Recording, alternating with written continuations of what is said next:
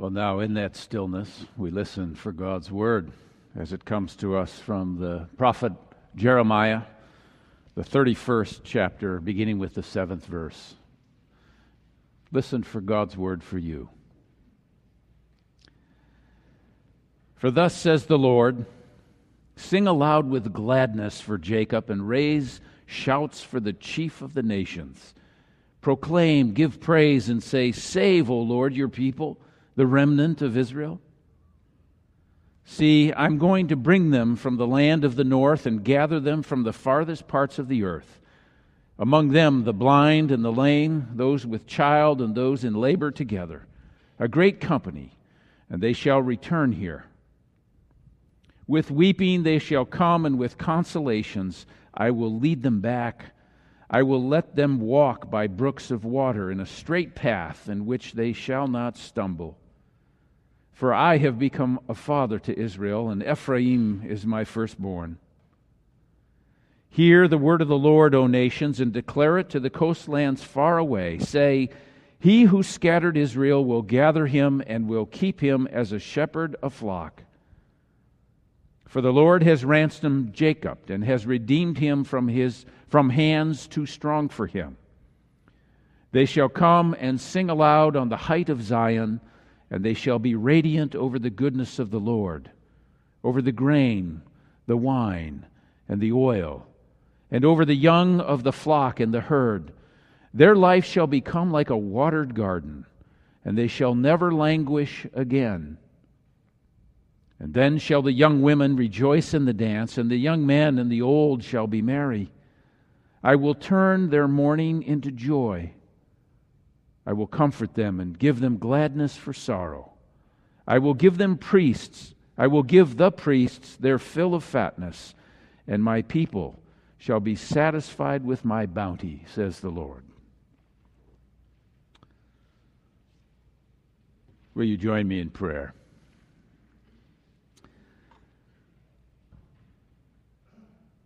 And so, gracious Lord, as we begin a new year, we come once again to hear your word. We ask that you would quiet within us any voice but your own,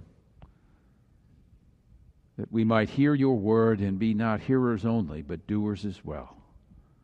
For we pray in the name of Christ our Lord. Amen. I suspect more than a few of you, like me, have been out shopping since Christmas. This is, after all, the season for sales and exchanges and returns.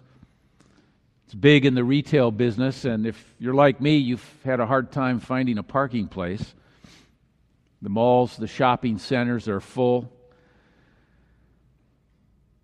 I've discovered sometimes unexpected things actually happen in life. Maybe this year, as we're returning those gifts that we didn't really care for, we might think about exchanging or returning some of our attitudes and our ideas that have worn out. Once a young man knocked on the door of a very expensive-looking home, asking for any odd jobs that he might do around the place for a little income, and the owner suggested he paint the porch using the green paint that can be found in the garage. A few hours later, the young man came back. He was covered with green paint from head to toe. He returned to get his pay. And as he pocketed the money from the owner, he said, "By the way, sir, that's not a Porsche, that's a Ferrari."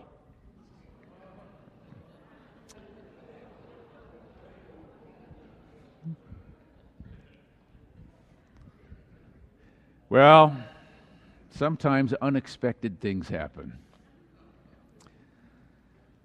I know people who want to believe that if you just leave things alone, they'll stay as they are. They don't change. But the reality is life is always changing. And we live in this sort of dynamic universe of change. All you have to do is leave your yard alone for a few weeks and watch how it changes. Without the weekly attention and trimming and pruning, mowing, your yard will change.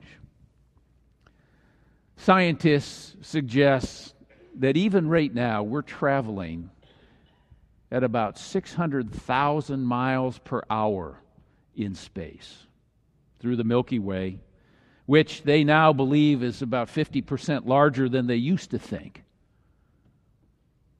600,000 miles per hour we're flying through space, and I don't even feel like I'm moving.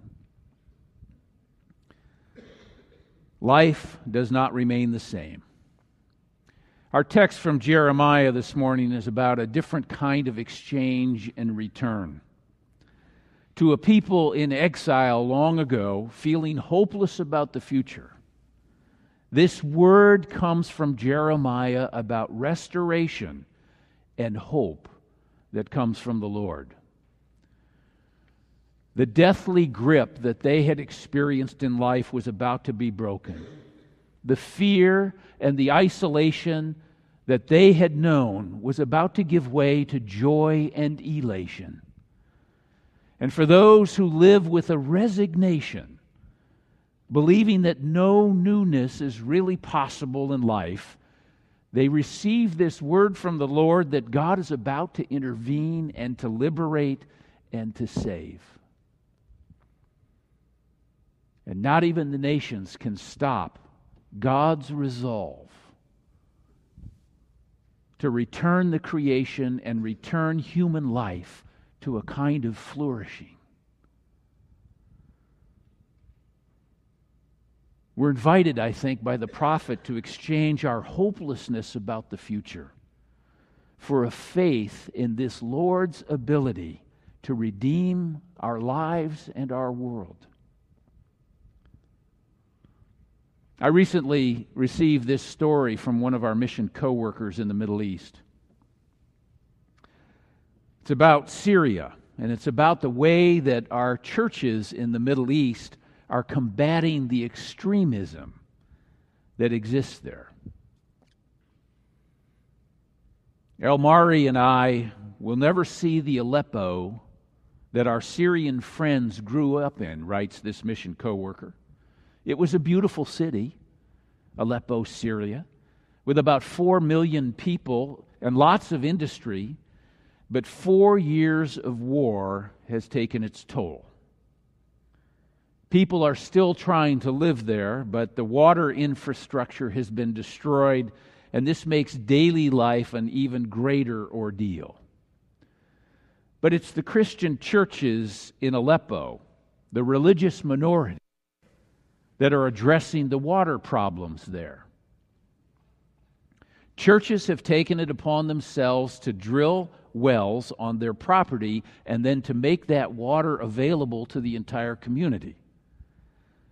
Yusuf is the pastor of an Armenian church in Aleppo, and he tells that the water lines at his church begin around 4 in the morning, and they keep going on until after 10 at night every day. Last fall, while he was making his way to the pump one morning, Yusuf was praying. He had no idea how he was going to run the pump that day. Everything in Aleppo now runs on generators, fueled generators, because the entire electrical grid of the city was destroyed in the fighting. But fuel, as you can imagine, is expensive if you can get it at all. Yusuf, in prayer, went over to check the generator, and he discovered that the fuel tank was full. Now, one might think this was kind of a loaves and fishes miracle, but what actually happened is even better than that. It turns out there was this Muslim man who owns a fuel station right across the road from the church. And he was always somebody who kept his distance from the church, but Yusuf learned that it was this man who filled the tank. So later in the day, Yusuf found the station owner and thanked him and offered to pay him for the fuel. But the Muslim man refused. He said, "No, I've been watching you. Every day you provide free water for anyone who needs it. whether they're Christian or Muslim, regardless of what political party they belong to. You have loved our community. This is my way of saying thank you. Unexpected things sometimes happen in life.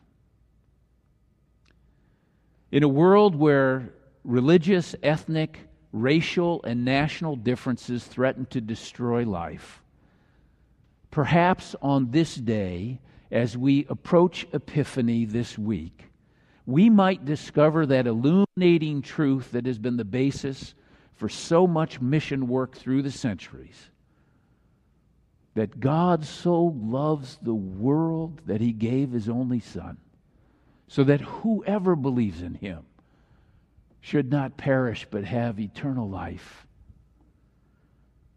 This is the heart of our faith, and it's from the very beginning of the gospel, and it's a recognition that this faith of ours is for all the world and for every nation. Now, prophets in the Old Testament, like Jeremiah, came to be known as such because they had this ability to predict the future. And more often than not, they were great pessimists about what was coming.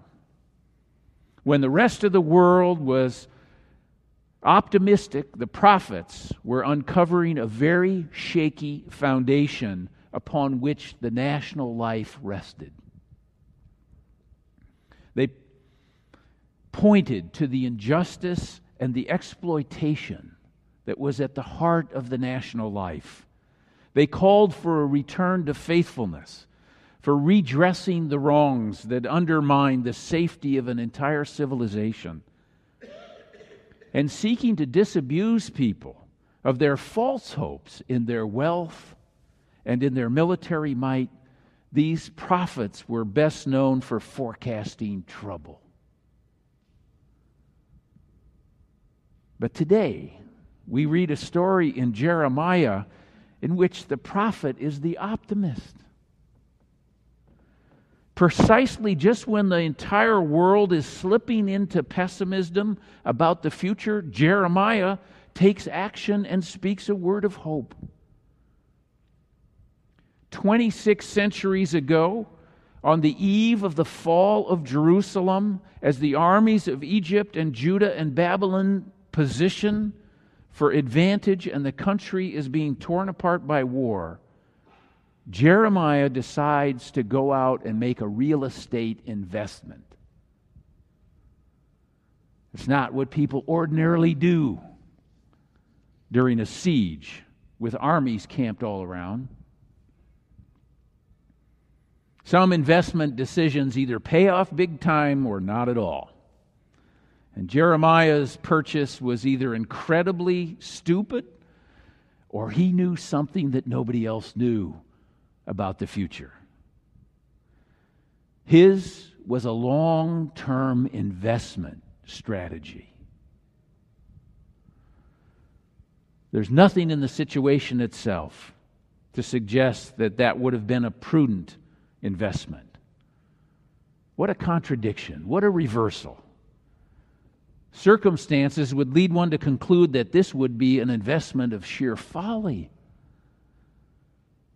But here's the point. Circumstances that we're in don't always point us in the direction of reality.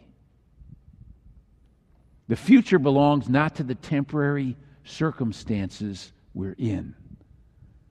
God is still at work, and some unexpected things are going to happen. It's faith that claims the future belongs not to the forces of nature or to the economic uncertainty of the times or to the politics of nations or our military might. Necessary as those are and influential as they can be, they don't determine all things. Faith alone claims that in the final analysis, the future belongs to God. The story is not over. In spite of the breakdown of every earthly hope, yet there is hope. in a future that belongs to God. And so Jeremiah invests in a future that he cannot be sure of, he cannot see, believing that it will come to pass solely because God has promised it.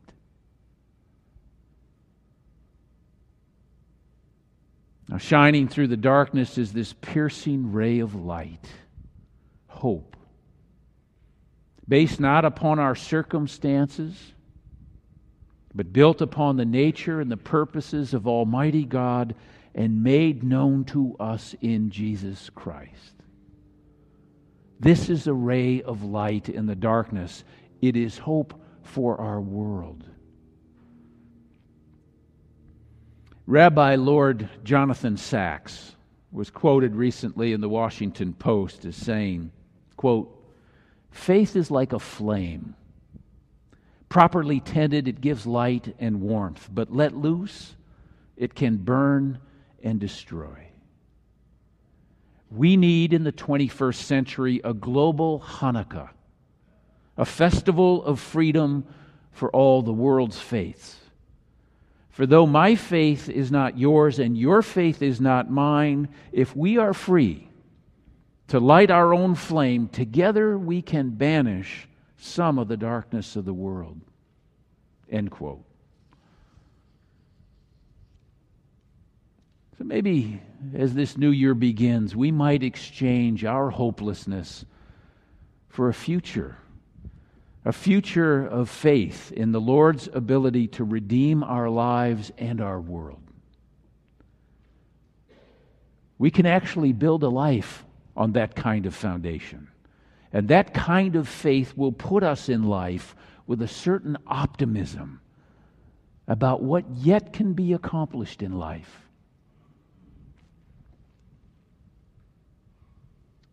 And so we're invited to come to this table and to be nourished for that future.